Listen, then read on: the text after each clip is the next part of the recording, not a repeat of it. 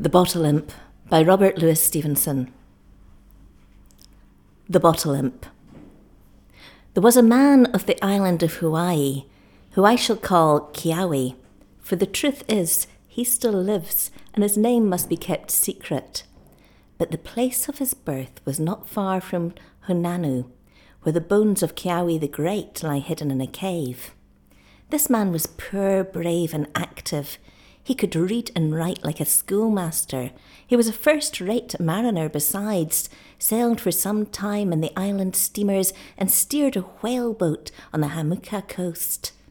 At length, it came in Keawe's mind to have a sight of the great world and foreign cities, and he shipped on a vessel bound to San Francisco.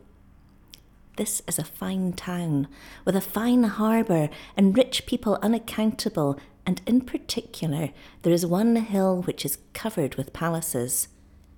Upon this hill, Keawe was one day taking a walk, with his pocket full of money, viewing the grand houses upon either hand with pleasure. What fine houses these are, he was thinking, and how happy must those people be who dwell in them and take no care for the morrow. The thought was in his mind when he came abreast of a house that was smaller than some others, but all finished and beautified like a toy. The steps of that house shone like silver, and the borders of the garden bloomed like garlands, and the windows were bright like diamonds, and Keawe stopped and wondered at the excellence of all he saw. So stopping, he was aware of a man that looked forth upon him through a window, so clear that Keawe could see him as you see a fish in a pool upon the reef. The man was elderly, with a bald head and a black beard, and his face was heavy with sorrow, and he bitterly sighed. And the truth of it is, that as Keawe looked in upon the man, and the man looked out upon Keawe, each envied the other. All of a sudden, the man smiled and nodded and beckoned Keawe to enter and met him at the door of the house. "This is a fine house of mine," said the man, and bitterly sighed. "Would you not care to view the chambers?" So he led Keawe all over it, from the cellar to the roof, and there was nothing there that was not perfect of its kind, and Keawe was astonished. "Truly," said Keawe, "this is a beautiful house. If I lived in the like of it, I should be laughing all day long. How comes it then that you should be sighing?" "There is no reason," said the man, "why you should not have a house in all points similar to this, and finer if you wish. You have some money, I suppose." "I have $50, said Keawe, "but a house like this will cost more than $50. The man made a computation. "I am sorry you have no more," said he, "for it may raise you trouble in the future, but it shall be yours at $50. "The house?" asked Keawe. "No, not the house," replied the man, "but the bottle. For I must tell you, although I appear to you so rich and fortunate, all my fortune and this house itself and its garden came out of a bottle not much bigger than a pint. This is it." And he opened a lock-fast place and took out a round-bellied bottle with a long neck. The glass of it was white like milk, with changing rainbow colours in the grain. With inside something obscurely moved, like a shadow and a fire. "This is the bottle," said the man. And when Keawe laughed, "You do not believe me?" he added, "Try it then for yourself. See if you can break it." So Keawe took the bottle up and dashed it on the floor till he was weary, but it jumped on the floor like a child's ball and was not injured. "Phew, this is a strange thing," said Keawe, "for by the touch of it as well as by the look, the bottle should be of glass." "Of glass it is," replied the man, sighing more heavily than ever, "but the glass of it was tempered in the flames of hell. An imp lives in it, and that is the shadow we behold there moving, or so I suppose. If any man buy this bottle, the imp is at his command. All that he desires, love, fame, money, houses like this house, aye, or a city like this city, all are his at the word uttered. Napoleon had this bottle, and by it he grew to be the king of the world. but he sold it at last and fell. Captain Cook had this bottle, and by it he found his way to so many islands. But he too sold it and was slain upon Hawaii. For once it is sold, the power goes and the protection, and unless a man remain content with all he has, ill will befall him. And yet you talk of selling it yourself, Keawe said. I have all I wish, and I am growing elderly, replied the man. There is one thing the imp cannot do. He cannot prolong life, and it would not be fair to conceal from you there is a drawback to the bottle. For if a man die before he sells it, he must burn in hell forever. To be sure, that is a drawback and no mistake, cried Keawe. I would not meddle with the thing. I can do without a house, thank God, but there is one thing I could not be doing with one particle, and that is to be damned. Dear me, you must not run away with things, returned the man. All you have to do is use the power of the imp in moderation, and then sell it to someone else, as I do to you, and finish your life in comfort. Well, I observe two things, said Keawe. All the time you keep sighing like a maid in love, that is one, and for the other, you sell this bottle very cheap. I have told you already why I sigh, said the man. It is because I fear my health is breaking up, and, as you said to yourself, to die and go to the devil is a pity for anyone. As to why I sell so cheap, I must explain to you there is a peculiarity about this bottle. Long ago, when the devil brought it first upon the earth, it was extremely expensive, and was sold first of all to Prester John for many millions of dollars. But it cannot be sold at all unless sold at a loss. If you sell it for as much as you paid for it, back it comes to you again, like a homing pigeon. It follows that the price has kept falling in these centuries, and the bottle is now remarkably cheap. I bought it myself from one of my great neighbours up on this hill. The price I paid was only $90. I could sell it for as high as $89.99, but not a penny dearer, or back the thing must come to me. Now, about this there are two bothers. First, when you offer a bottle so singular for $80-odd, people suppose you to be jesting. And second, but there is no hurry about that, and I need not go into it. Only remember, it must be coined money that you sell it for. How am I to know that this is all true? Asked Keawe. Some of it you can try at once, replied the man. Give me your $50, take the bottle, and wish your $50 back into your pocket. If that does not happen, I pledge you my honour, I will cry off the bargain and restore your money. You are not deceiving me, said Keawe. The man bound himself with a great oath. Well, I will risk that much, said Keawe, for that can do no harm. And he paid over his money to the man, and the man handed him the bottle. Imp of the bottle, said Keawe, I want my $50 back. And sure enough, he had scarce said the word before his pocket was as heavy as ever. To be sure, this is a wonderful bottle, said Keawe. And now, good morning to you, my fine fellow, and the devil go with you for me, said the man. Hold on, said Keawe, I don't want any more of this fun. Here, take your bottle back. You have bought it for less than I paid for it, replied the man, rubbing his hands. It is yours now, and for my part, I am only concerned to see the back of you. And with that he rang for his Chinese servant, and had Keawe shown out of the house. Now, when Keawe was in the street with the bottle under his arm, he began to think.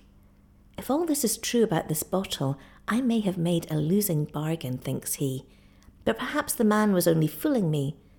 The first thing he did was to count his money. The sum was exact, $49 American money and 1 Chile piece. That looks like the truth, said Keawe. Now I will try another part.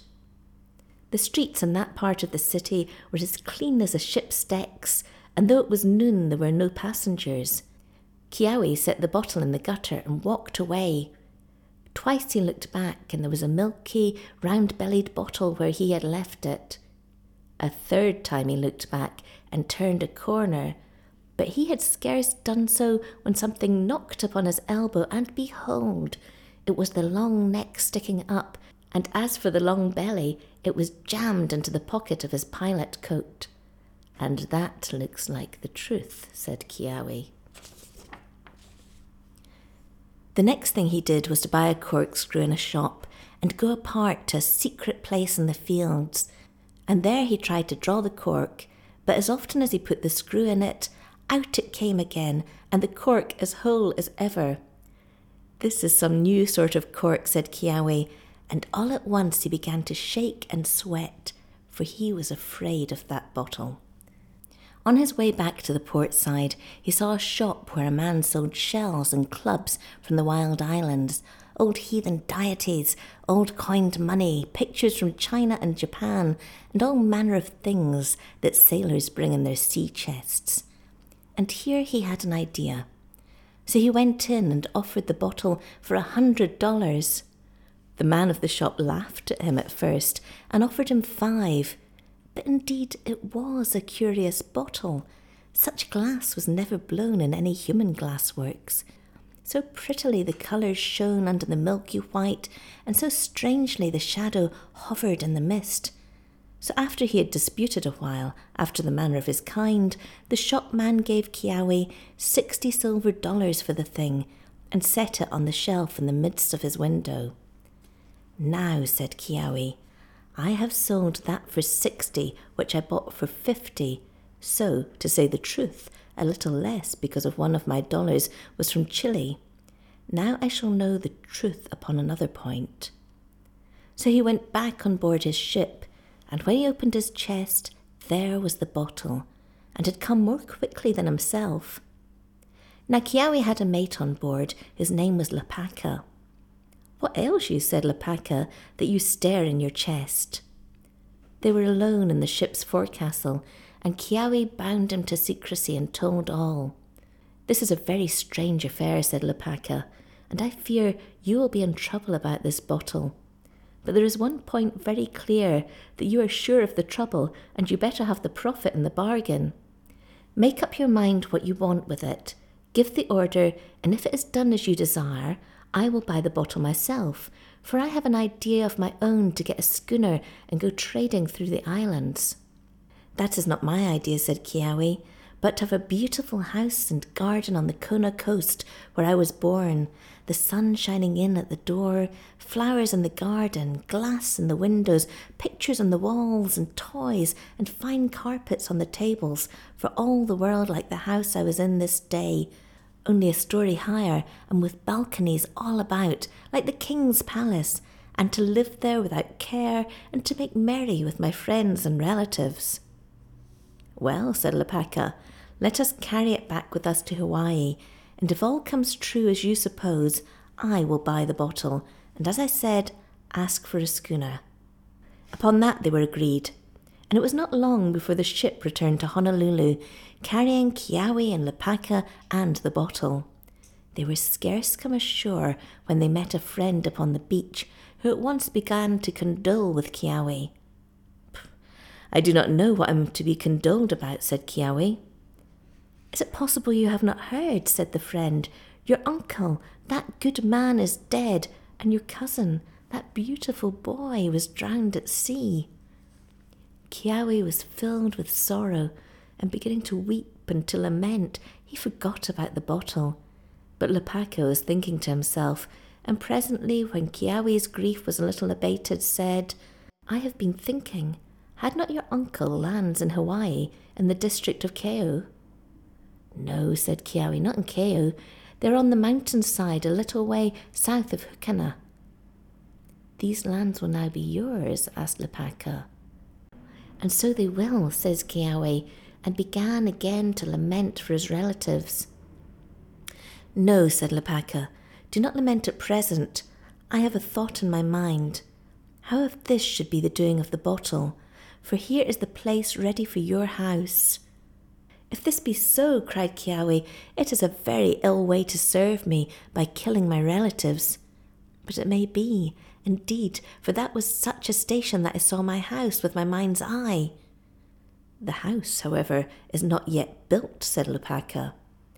Nor like to be, said Kiawe, for though my uncle has some coffee and ava and bananas, It will not be more than will keep me in comfort, and the rest of that land is the black lava." "Let us go to the lawyer," said Lopaka. "I have still this idea in my mind." Now, when they came to the lawyer's, it appeared Kiawe's uncle had grown monstrous rich in the last days, and there was a fund of money. "And here is the money for the house," cried Lopaka. "If you are thinking of a new house," said the lawyer, "here is the card of a new architect, of whom they tell me great things." "Better and better," cried Lopaka. "Here is all made plain for us. Let us continue to obey orders." So they went to the architect, and he had drawings of houses on his table. "You want something out of the way," said the architect. "How do you like this?" And he handed a drawing to Kiawe.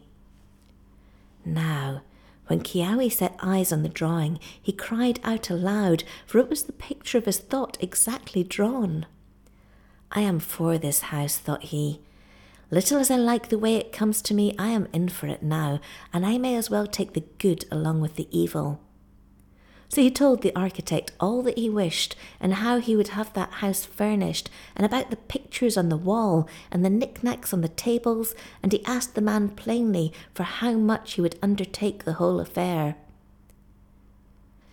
The architect put many questions, and took his pen and made a computation, and when he had done, he named the very sum that Kiawe had inherited. Lopaka and Kiawe looked at one another and nodded. "It is quite clear," thought Kiawe, "that I am to have this house, whether or no it comes from the devil, and I fear I will get little good by that. And of one thing I am sure, I will make no more wishes as long as I have this bottle. But with that house I am saddled, and I may as well take the good along with the evil." So he made his terms with the architect, and they signed a paper, and Kiawe and Lopaka took ship again and sailed to Australia, for it was concluded between them they should not interfere at all, but leave the architect and the bottle imp to build and to adorn that house at their own pleasure. The voyage was a good voyage, only all the time Kiawe was holding his breath, for he had sworn he would utter no more wishes and take no more favours from the devil. The time was up when they go back. The architect told them that the house was ready, and Kiawe and Lopaka took a passage in the hall and went down Kona way to view the house and see if all had been done fitly according to the thought that was in Kiawe's mind. Now, the house stood on the mountainside, visible to ships. Above, the forest ran up to the clouds of rain. Below, the black lava fell in cliffs where the kings of old lay buried. A garden bloomed about that house with every hue of flowers, and there was an orchard of papaya on the one hand and an orchard of breadfruit on the other, and right in front, towards the sea, a ship's mast had been rigged up and bore a flag. As for the house, it was 3 stories high, with great chambers and broad balconies on each. The windows were of glass, so excellent that it was as clear as water and as bright as day. All manner of furniture adorned the chambers. Pictures hung upon the wall in golden frames, pictures of ships and men fighting, and of the most beautiful women, and of singular places. Nowhere in the world are there pictures so bright of colours as those Kiawe found hanging in his house. As for the knickknacks, they were extraordinarily fine. Chiming clocks and musical boxes, little men with nodding heads, books filled with pictures, weapons of price from all quarters of the world, and the most elegant puzzles to entertain the leisure of a solitary man.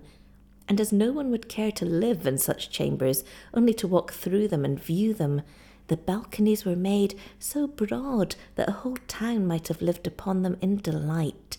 And Kiawe knew not which to prefer, whether the back porch where you got the land breeze and looked upon the orchards and the flowers, or the front balcony where you could drink the wind of the sea, and look down the steep wall of the mountain and see the haul going by once a week or so between Kukuna and the hills of Pele, or the schooners plying up the coast for wood and ava and bananas. When they had viewed all, Kiawe and Lopaka sat on the porch. "Well," asked Lopaka, "is it all as you designed?" "Words cannot utter it," said Kiawe. "It is better than I dreamed, and I am sick with satisfaction." "There is but one thing to consider," said Lopaka. "All this may be quite natural, and the bottle imp have nothing whatever to say to it. If I were to buy the bottle and got no schooner after all, I should have put my hand in the fire for nothing. I gave you my word, I know, but yet I think you would not grudge me one more proof." "I have sworn I would take no more favours," said Kiawe. "I have gone already deep enough." "This is no favour I am thinking of," replied Lopaka. "It is only to see the imp himself. There is nothing to be gained by that, and so nothing to be ashamed of. And yet, if I once saw him, I should be sure of the whole matter. So indulge me so far, and let me see the imp, and after that, here is the money in my hand, and I will buy it." "There is only one thing I am afraid of," said Kiawe. "The imp may be very ugly to view, and once you set eyes upon him, you might be very undesirous of the bottle." "I am a man of my word," said Lopaka, "and here is the money betwixt us." "Very well," replied Kiawe. "I have a curiosity myself. So come, let us have one look at you, Mr. Imp." Now, as soon as that was said, the imp looked out of the bottle and in again, swift as a lizard. And there sat Kiawe and Lopaka, turned to stone. The night had quite come before either found a thought to say or a voice to say it with, and then Lopaka pushed the money over and took the bottle. "I am a man of my word," said he, "and I had need be so, or I would not touch this bottle with my foot. Well, I shall get my schooner and $1 or 2 from my pocket, and then I will be rid of this devil as fast as I can. To tell you the plain truth, the look of him has cast me down." "Lopaka," said Kiawe, "do not you think any worse of me than you can help. I know it is night, and the road's bad, and the pass by the tombs an ill place to go by so late, but I declare since I have seen that little face, I cannot eat or sleep or pray till it is gone from me. I will give you a lantern and a basket to put the bottle in, and any picture or fine thing in all my house that takes your fancy, and be gone at once and go to sleep in Hukana with Nahini." "Kiawe," said Lopaka, "many a man would take this ill, above all when I am doing your turn so friendly as to keep my word and buy the bottle, and for that matter the night and the dark and the way by the tombs must be tenfold more dangerous to a man with such a sin upon his conscience and such a bottle under his arm. But for my part, I am so extremely terrified myself, I have not the heart to blame you. Here I go then, and I pray to God you may be happy in your house, and I fortunate with my schooner, and both get to heaven in the end, in spite of the devil and his bottle." So Lopaka went down the mountain, and Kiawe stood in his front balcony, and listened to the clink of the horses' shoes, and watched the lantern go shining down the path and along the cliff of caves where the old dead are buried.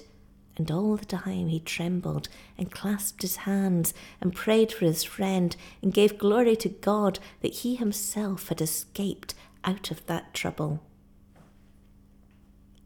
But the next day came very brightly, and that new house of his was so delightful to behold that he forgot his terrors. One day followed another, and Kiawe dwelt there in perpetual joy. He had his place on the back porch. It was there he ate and lived, and read the stories in the Honolulu newspapers. But when anyone came by, they would go in and view the chambers and the pictures, and the fame of the house went far and wide.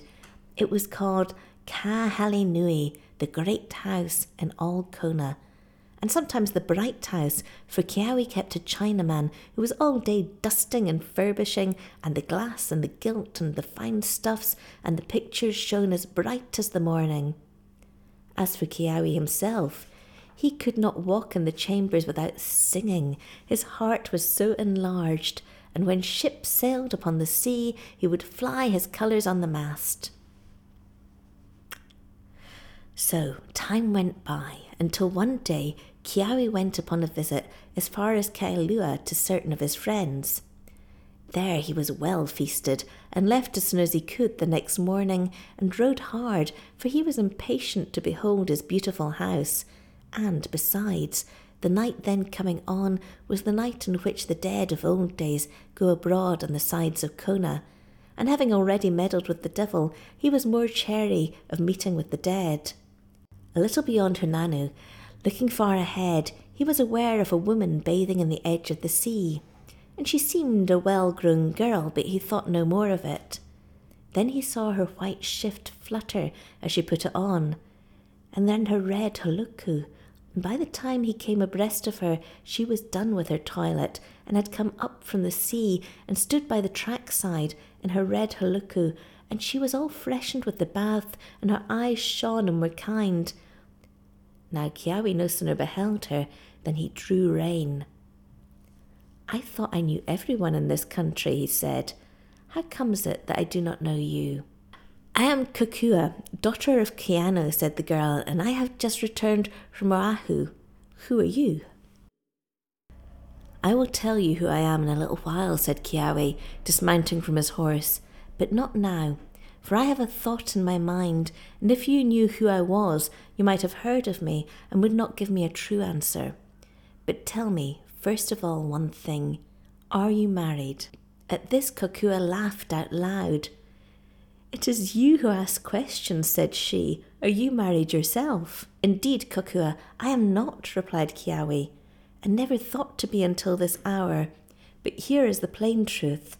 I have met you here at the roadside, and I saw your eyes, which are like the stars, and my heart went to you as swift as a bird.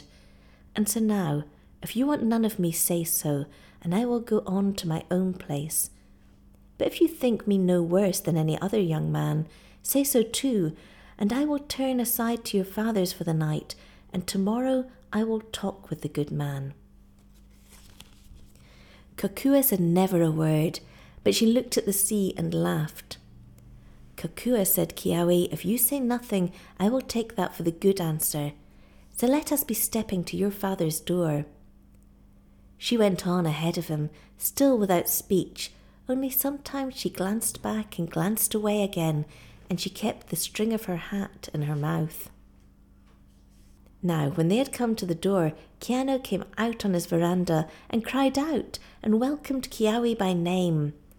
At that the girl looked over, for the fame of his great house had come to her ears, and, to be sure, it was a great temptation.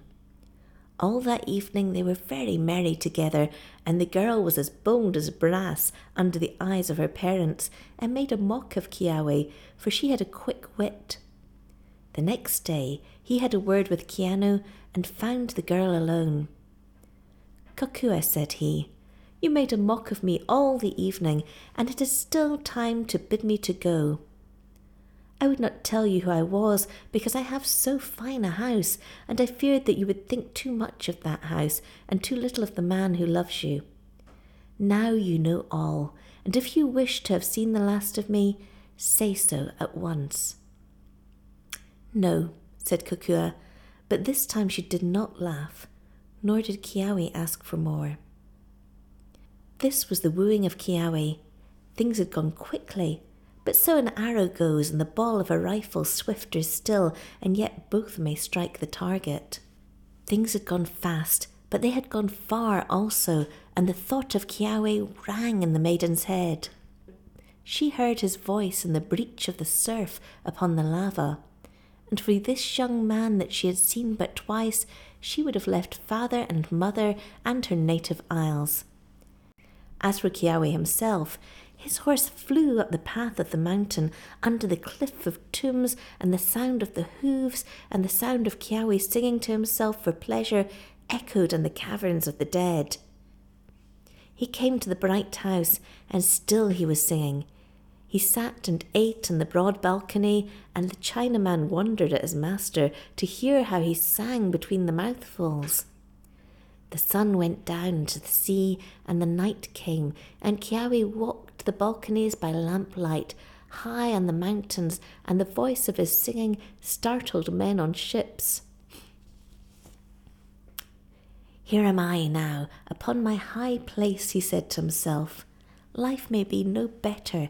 This is the mountain top, and all shelves above me towards the worst. For the first time I will light up the chambers, and bathe in my fine bath with the hot water and the cold, and sleep alone in the bed of my bridal chamber. So the Chinaman had word, and he must rise from sleep and light the furnaces. And as he wrought below, beside the boilers, he heard his master singing and rejoicing above him in the lighted chambers. When the water began to be hot, the Chinaman cried to his master, and Kiawe went into the bathroom, and the Chinaman heard him sing as he filled the marble basin, and heard him sing, and the singing broke as he undressed, until all of a sudden the song ceased. The Chinaman listened and listened.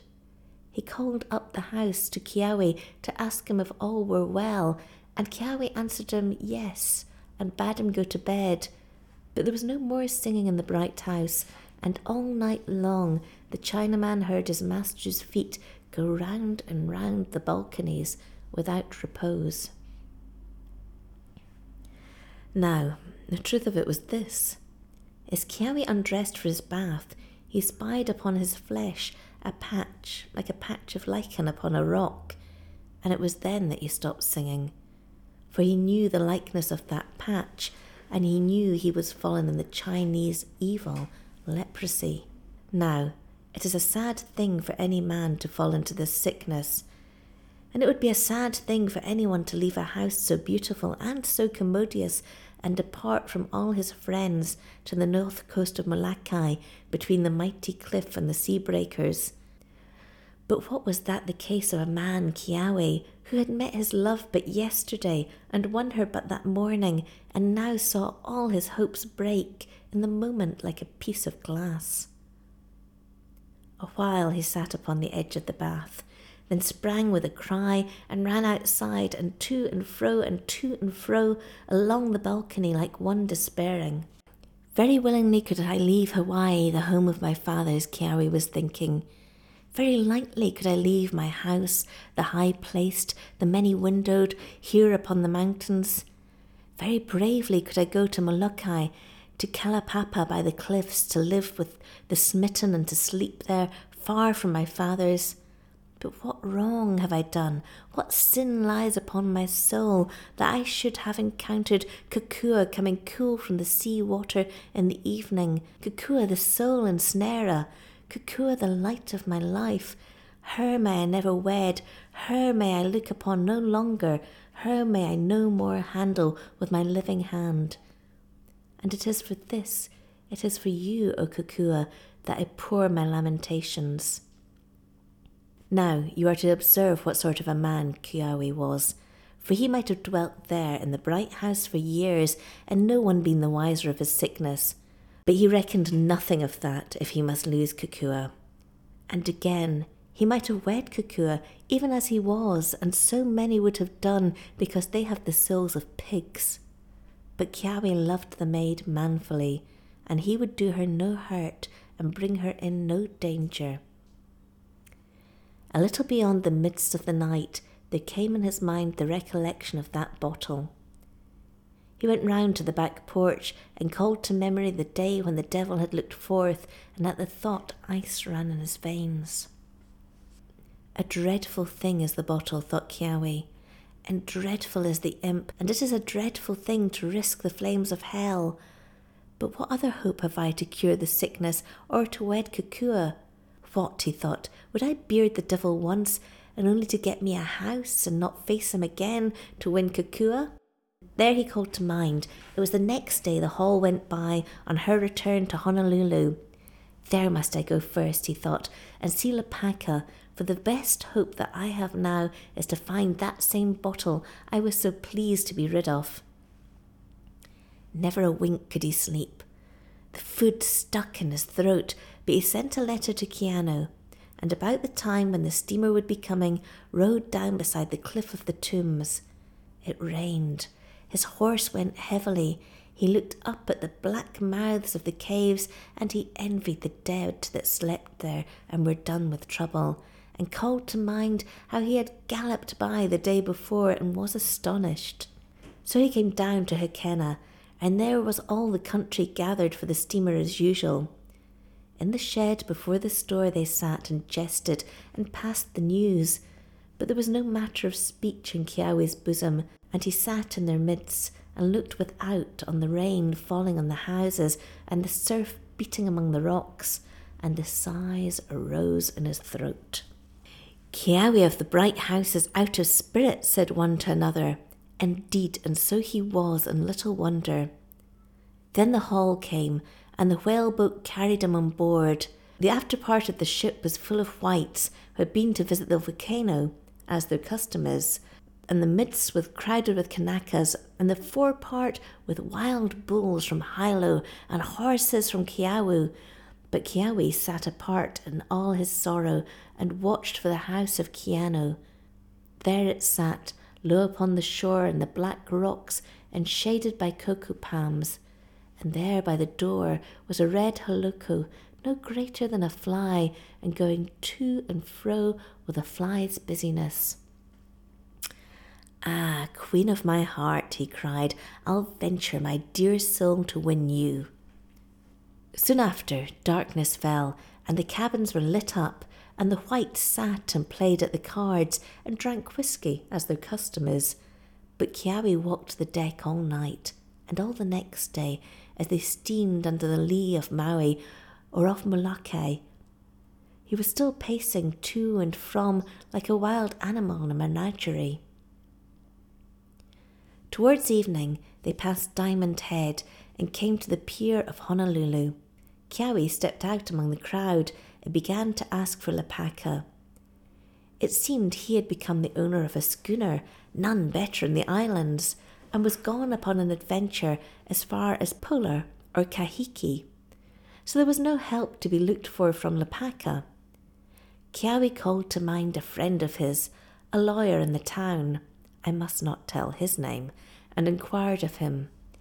They said he was grown suddenly rich and had a fine new house upon Waikiki shore, and this put a thought in Keawe's head, and he called a hack and drove to the lawyer's house.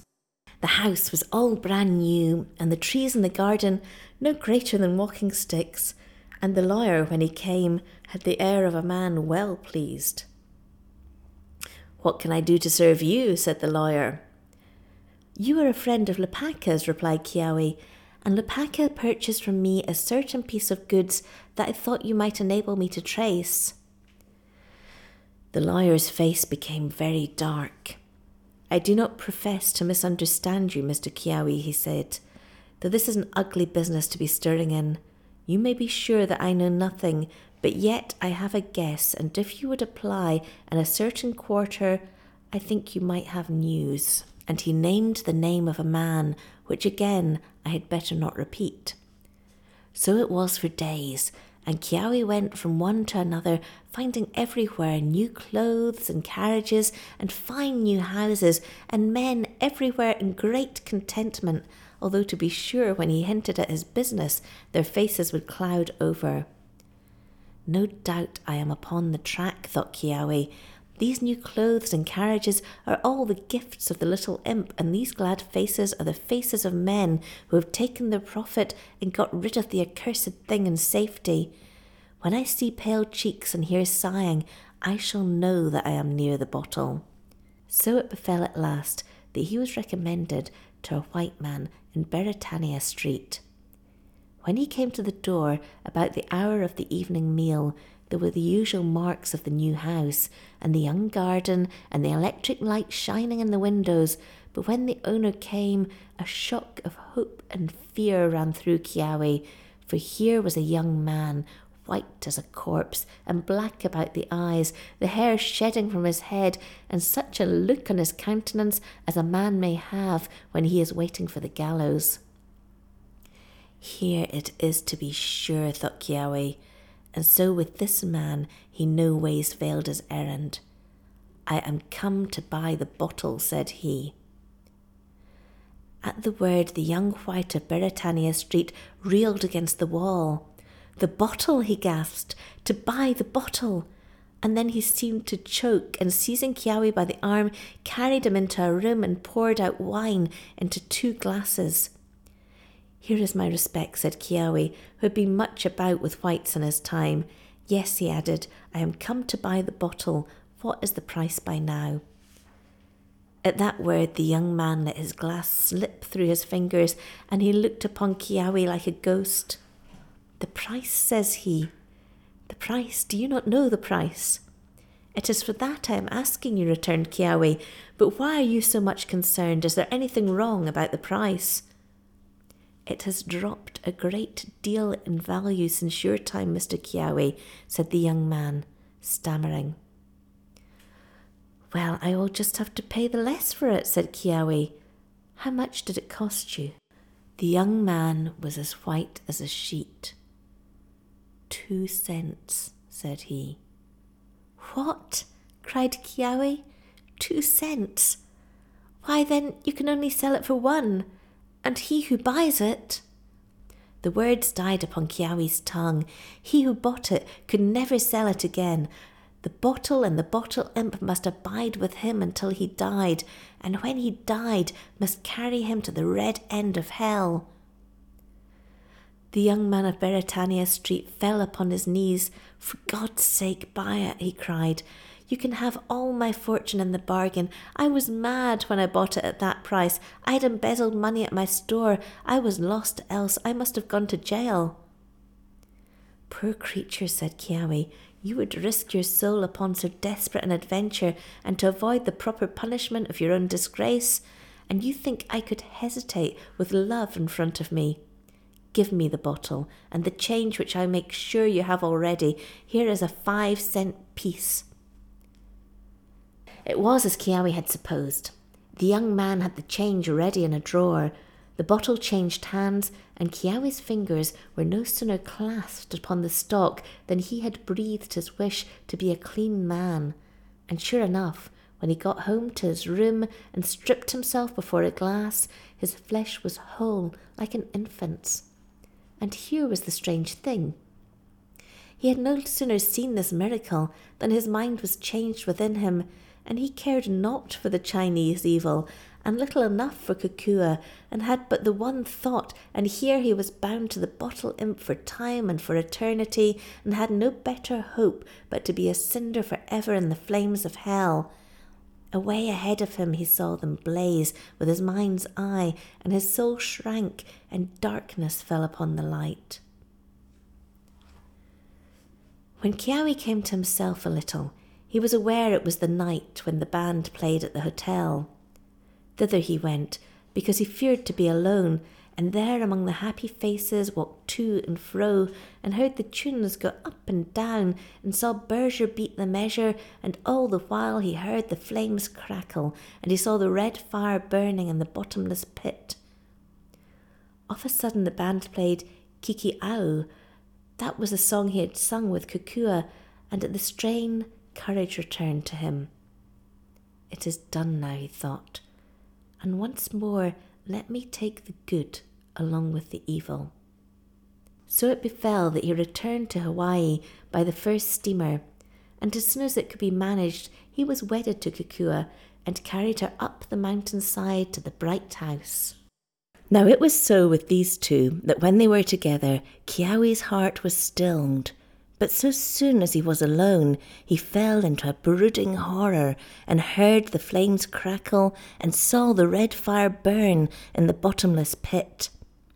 The girl, indeed, had come to him wholly. Her heart leapt in her side at the sight of him.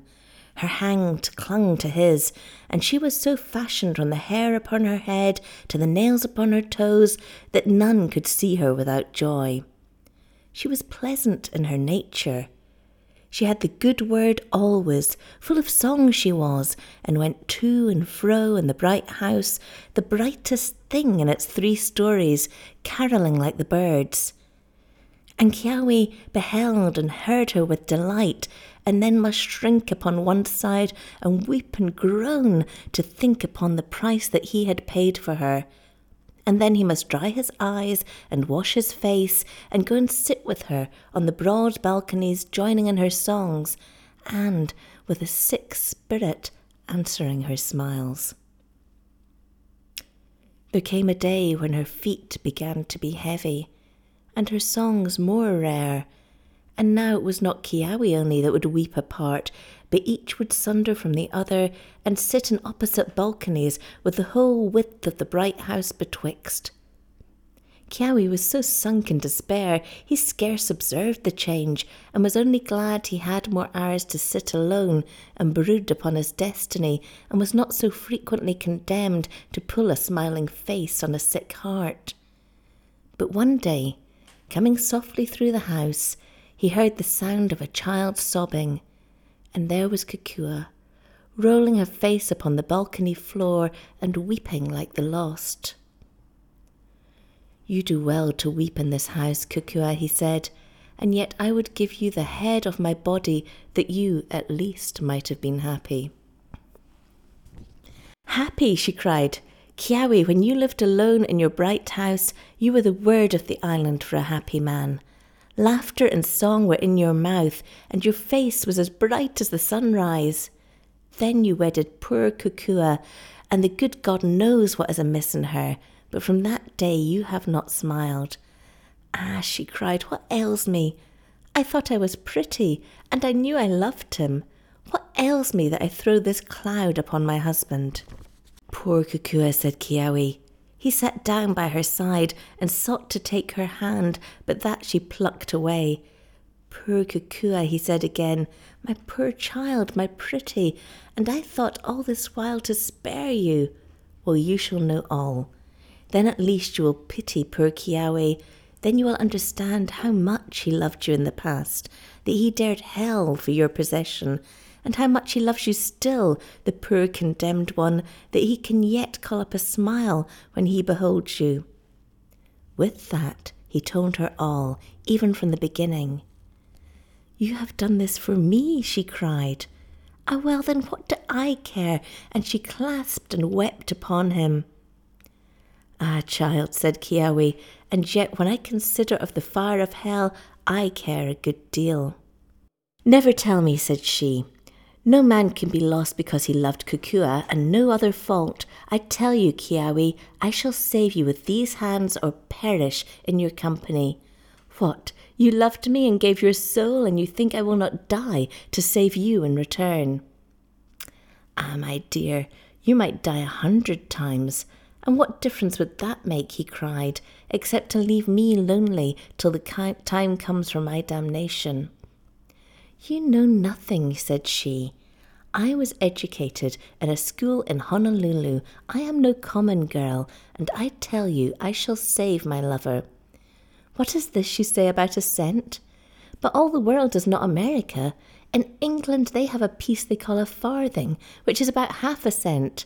Ah, sorrow," she cried, "that makes it scarcely better, for the buyer must be lost, and we shall find none so brave as my Kiawe. But then there is France. They have a small coin there, which they call a centime, and these go 5 to the cent, or thereabouts. We could not do better. Come, Kiawe, let us go to the French islands. Let us go to Tahiti as fast as the ships can bear us. There we have 4 centimes, 3 centimes, 2 centimes, 1 centime, 4 possible sails to come and go on, and 2 of us to push the bargain. Come, my Kiawe, kiss me and banish care. Kukua will defend you." "Gift of God," he cried, "I cannot think that God will punish me for desiring aught so good. Be it as you will then. Take me where you please. I put my life and my salvation in your hands." Early the next day, Kukua was about her preparations. She took Kiawe's chest that he went with sailoring, and first she put the bottle in a corner, and then packed it with the richest of the clothes and the bravest of the knickknacks of the house. "For," said she, "we must seem to be rich folks, or who will believe in the bottle?" All the time of her preparation, she was as gay as a bird.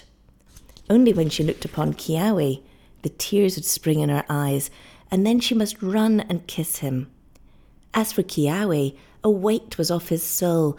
Now that he had his secret shared and some hope in front of him, he seemed like a new man. His feet went lightly on the earth, and his breath was good to him again. Yet was terror still at his elbow, and ever again, as the wind blows out a taper, hope died in him, and he saw the flames toss and the red fire burn in hell. It was given out in the country they were gone pleasuring to the States, which was thought a strange thing, and yet not so strange as the truth, if anyone could have guessed it. So they went to Honolulu in the Hall, and thence in the Umatilla to San Francisco with a crowd of Haoles, and at San Francisco took their passage by the mail brigantine, the Tropic Bird for Papeete, the chief place for the French in the South Islands.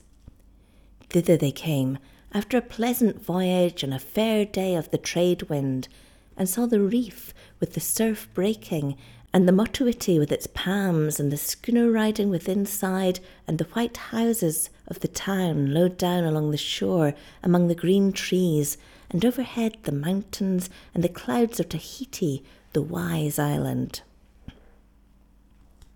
It was judged most wise to hire a house, which they did accordingly, opposite the British councils, to make a great parade of money, and themselves conspicuous with carriages and horses. This it was very easy to do, so long as they had the bottle in their possession, for Kukua was more bold than Kiawe, and whenever she had a mind, called on the imp for $20 or $100. At this rate, they soon grew to be remarked in the town, and the strangers from Hawaii, their riding and their driving, their fine holukus, and the rich lace of Kukua became the matter of much talk. They got on well after the first with the Tahitan language, which is indeed like to the Hawaiian, with a change of certain letters, and as soon as they had any freedom of speech, began to push the bottle. You are to consider it was not an easy subject to introduce. It was not easy to persuade people you were in earnest when you offered to sell them for 4 centimes the spring of health and riches inexhaustible. It was necessary, besides, to explain the dangers of the bottle, and either people disbelieved the whole thing and laughed, or they thought the more of its darker part became overcast with gravity and drew away from Kiawe and Kukua as from persons who had had dealings with the devil. So far from gaining ground, these two began to find they were avoided in the town. The children ran away from them screaming, a thing intolerable to Kukua. Catholics crossed themselves as they went by, and all persons began with one accord to disengage themselves from their advances. Depression fell upon their spirits. They would sit at night in their new house after a day's weariness and not exchange one word, or the silence would be broken by Kukua bursting suddenly into sobs. Sometimes they would pray together. Sometimes they would have the bottle out upon the floor and sit all evening watching how the shadow hovered in the midst. At such times they would be afraid to go to rest. It was long ere slumber came to them, and if either dozed off, it would be to wake and find the other silently weeping in the dark, or perhaps to wake alone, the other having fled from the house and the neighbourhood of that bottle to pace under the bananas in the little garden, or to wander the beach by moonlight. One night it was so when Kukua awoke. Kiawe was gone. She felt in the bed, and his place was cold. Then fear fell upon her, and she sat up in bed. A little moonshine filtered through the shutters. The room was bright, and she could spy the bottle on the floor. Outside it blew high. The great trees of the avenue cried aloud, and the fallen leaves rattled in the veranda. In the midst of this, Kukua was aware of another sound. Whether of a beast or of a man she could scarce tell, but it was as sad as death and cut her to the soul. Softly she arose, set the door ajar, and looked forth in the moonlit yard. There, under the bananas, lay Kiawe, his mouth in the dust, and as he lay he moaned. It was Kukua's first thought to run forward and console him. Her second potently withheld her. Kiawe had borne himself before his wife like a brave man. It became her little in the hour of his weakness to intrude upon his shame. With the thought, she drew back into the house. Heavens, she thought, how careless I have been, how weak. It is he, not I, that stands in this eternal peril. It was he, not I, that took the curse upon his soul. It is for my sake, and for the love of a creature of so little worth and such poor help, that he now beholds so close to him the flames of hell. Aye, and smells the smoke of it, lying without there in the wind and the moonlight. Am I so dull of spirit that never till now I have surmised my duty? Or have I seen it before and turned aside? But now, at least, I take upon my soul in both the hands of my affection. Now I say farewell to the white steps of heaven and the waiting faces of my friends. A love for a love, and let mine be equalled with Kiawe's. A soul for a soul, and be it mine to perish. She was a deft woman with her hands, and was soon apparelled.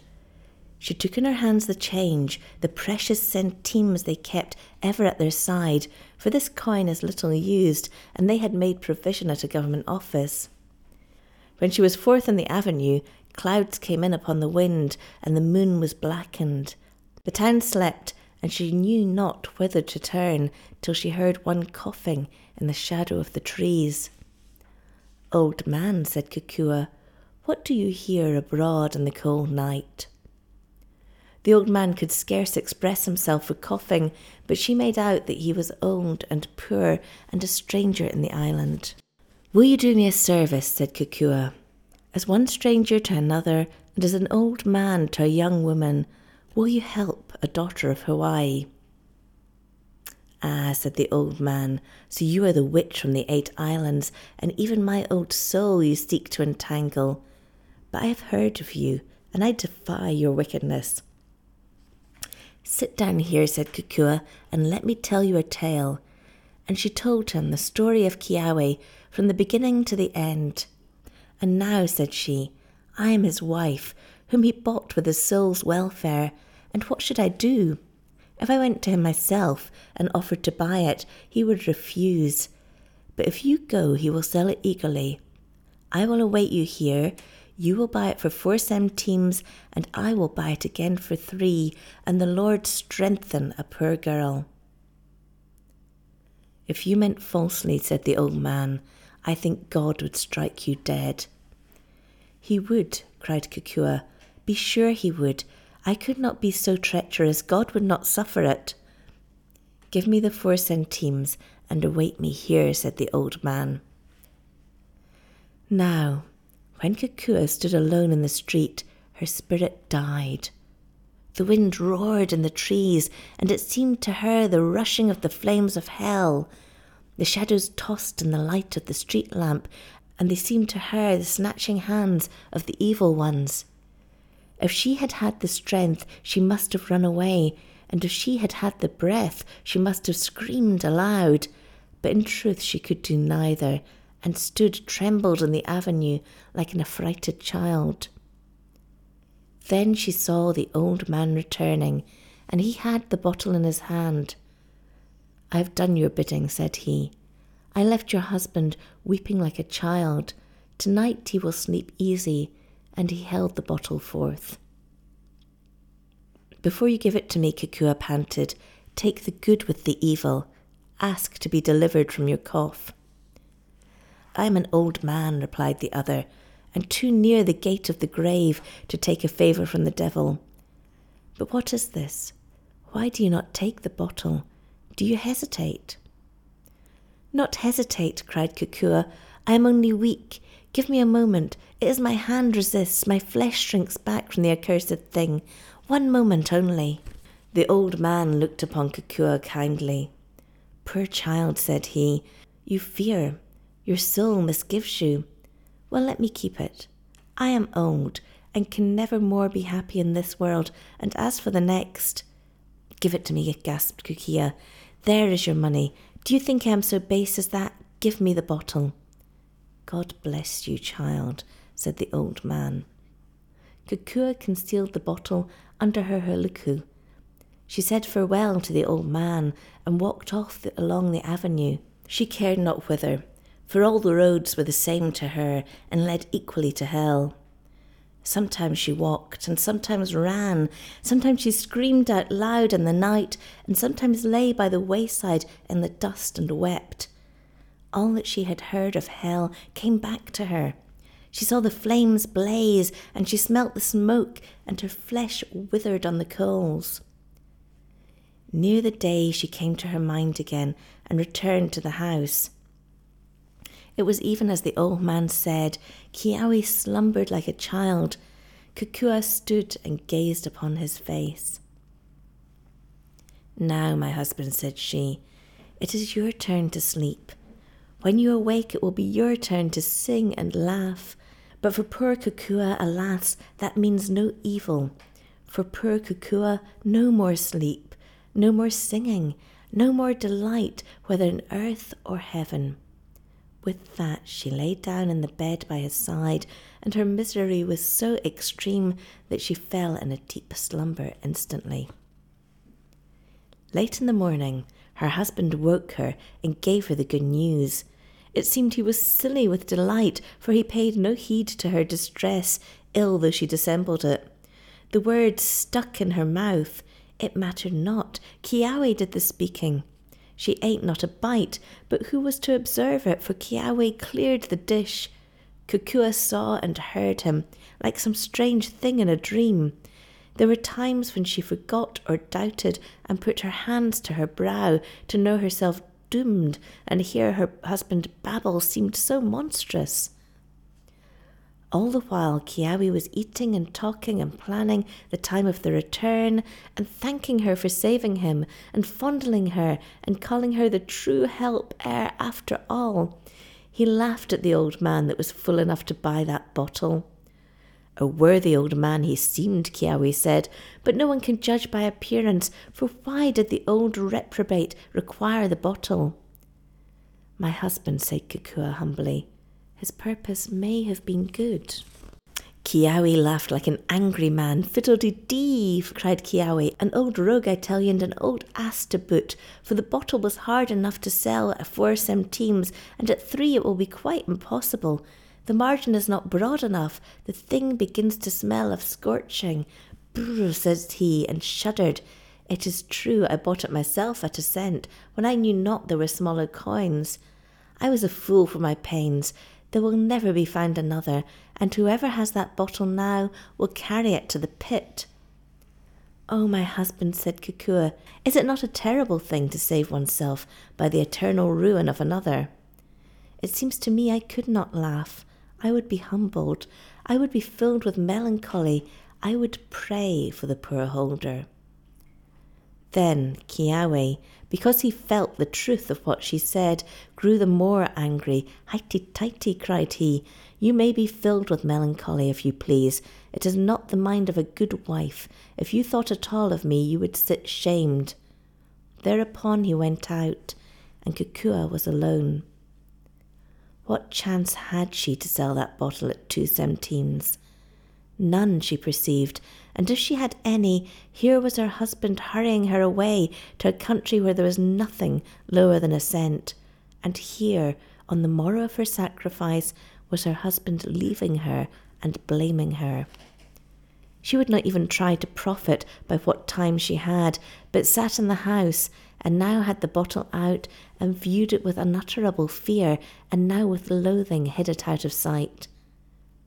By and by, Kiawe came back, and would have her take a drive. "My husband, I am ill," she said. "I am out of heart. Excuse me, I can take no pleasure." Then was Kiawe more wroth than ever with her, because he thought she was brooding over the case of the old man, and with himself, because he thought she was right and ashamed to be so happy. "This is your truth," cried he, "and this is your affection. Your husband is just saved from eternal ruin, which he encountered for the love of you, and you take no pleasure. Kukua, you have a disloyal heart." He went forth again furious, and wandered in the town all day. He met friends and drank with them. They hired a carriage and drove to the country, and there drank again. All the time Kiawe was ill at ease, because he was taking his pastime while his wife was sad, and because he knew in his heart that she was more right than he, and the knowledge made him drink the deeper. Now there was an old brutal Haole drinking with him, one that had been a boatswain of a whaler, a runaway, a digger in gold mines, a convict in prison. He had a low mind and a foul mouth. He loved to drink and to see other drunken, and he pressed the glass upon Kiawe. Soon there was no more money in the company.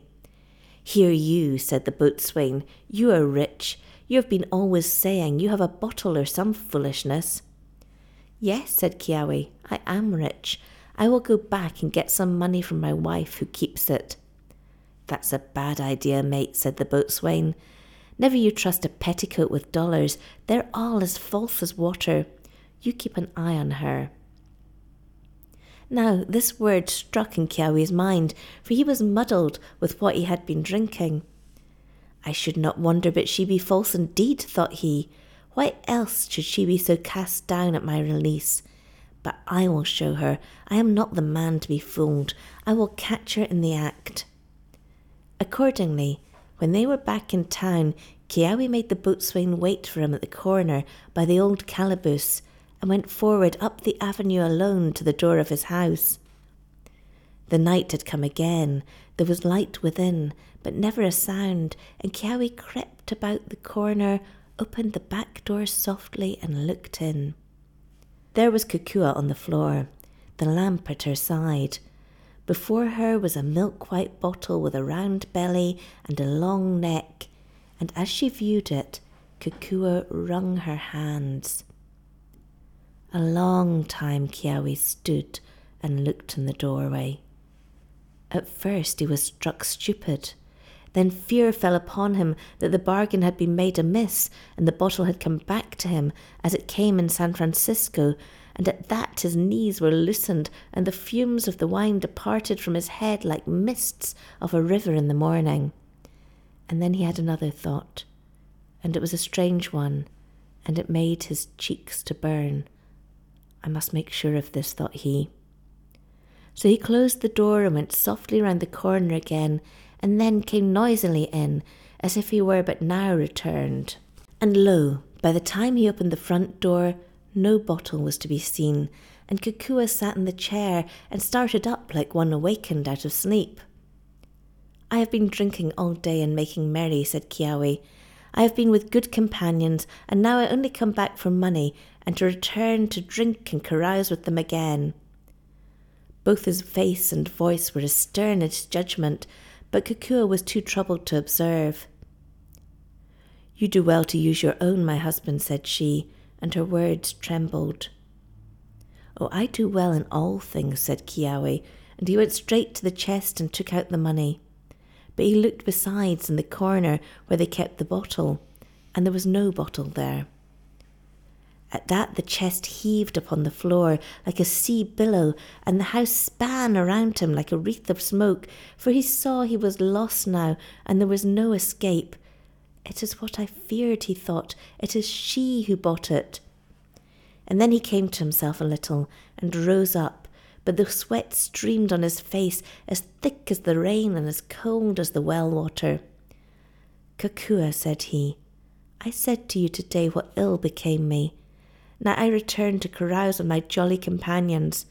And at that he laughed a little, quietly. "I will take more pleasure in the cup, if you forgive me."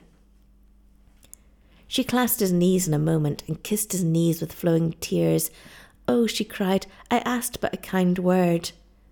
"Let us never think badly of the other," said Kiawe, and was gone out of the house.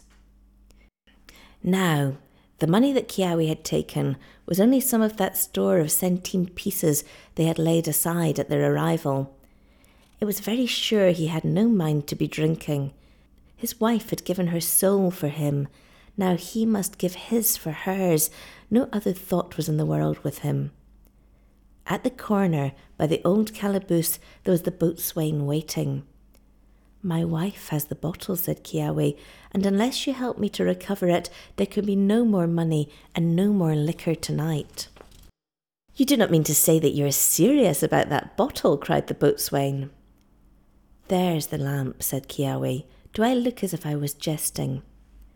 "That is so," said the boatswain. "You look as serious as a ghost." "Well then," said Kiawe, "here are 2 centimes. You must go to my wife in the house and offer her these for the bottle, which, if I am not much mistaken, she will give you instantly.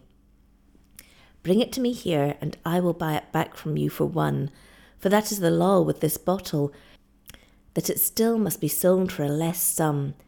But whatever you do, never breathe a word to her that you have come from me." "Mate, I wonder if you are making a fool of me?" asked the boatswain. "It will do you no harm if I am," returned Kiawe. "That is so, mate," said the boatswain. "And if you doubt me," added Kiawe, "you can try. As soon as you are clear of the house, wish to have your pocket full of money, or a bottle of the best rum, or whatever you please, and you will see the virtue of the thing." "Very well, Kanaka," says the boatswain. "I will try, and if you are having your fun with me, I will take my fun out with you with a belaying pin." So the whaler man went off upon the avenue, and Kiawe stood and waited. It was near the same spot where Kukua had waited the night before, but Kiawe was more resolved and never faltered in his purpose, only his soul was bitter with despair. It seemed a long time he had to wait before he heard a voice singing in the darkness of the avenue. He knew the voice to be the boatswain's, but it was strange how drunken it appeared upon a sudden. Next, the man himself came stumbling into the light of the lamp. He had the devil's bottle buttoned in his coat. Another bottle was in his hand, and even as he came into view, he raised it to his mouth and drank. "You have it," said Kiawe. "I see that." "Hands off," cried the boatswain, jumping back. "Take a step near me and I'll smash your mouth. You thought you could make a cat's paw of me, did you?" "What do you mean?" cried Kiawe. "Mean," cried the boatswain. "This is a pretty good bottle, this is. That's what I mean. How I got it for 2 centimes I can't make out, but I'm sure you shan't have it for 1. "You mean you won't sell?" gasped Kiawe. "No, sir," cried the boatswain, "but I'll give you a drink of the rum if you like." "I tell you," said Kiawe, "the man who has that bottle goes to hell." "I reckon I'm going anyway," returned the sailor, "and this bottle is the best thing to go with that I've struck yet. No, sir," he cried again, "this is my bottle now, and you can go and fish for another." "Can this be true?" Kiawe cried. "For your own sake, I beseech you, sell it to me." "I don't value any of your talk," replied the boatswain. "You thought I was a flat, now you see I'm not, and there's an end. If you won't have a swallow of the rum, I'll have one myself. Here's your health and good night to you." So off he went down the avenue toward town, and there goes the bottle out of the story. But Kiawe ran to Kukua, light as the wind, and great was their joy that night, and great since then has been the peace of all their days in the bright house.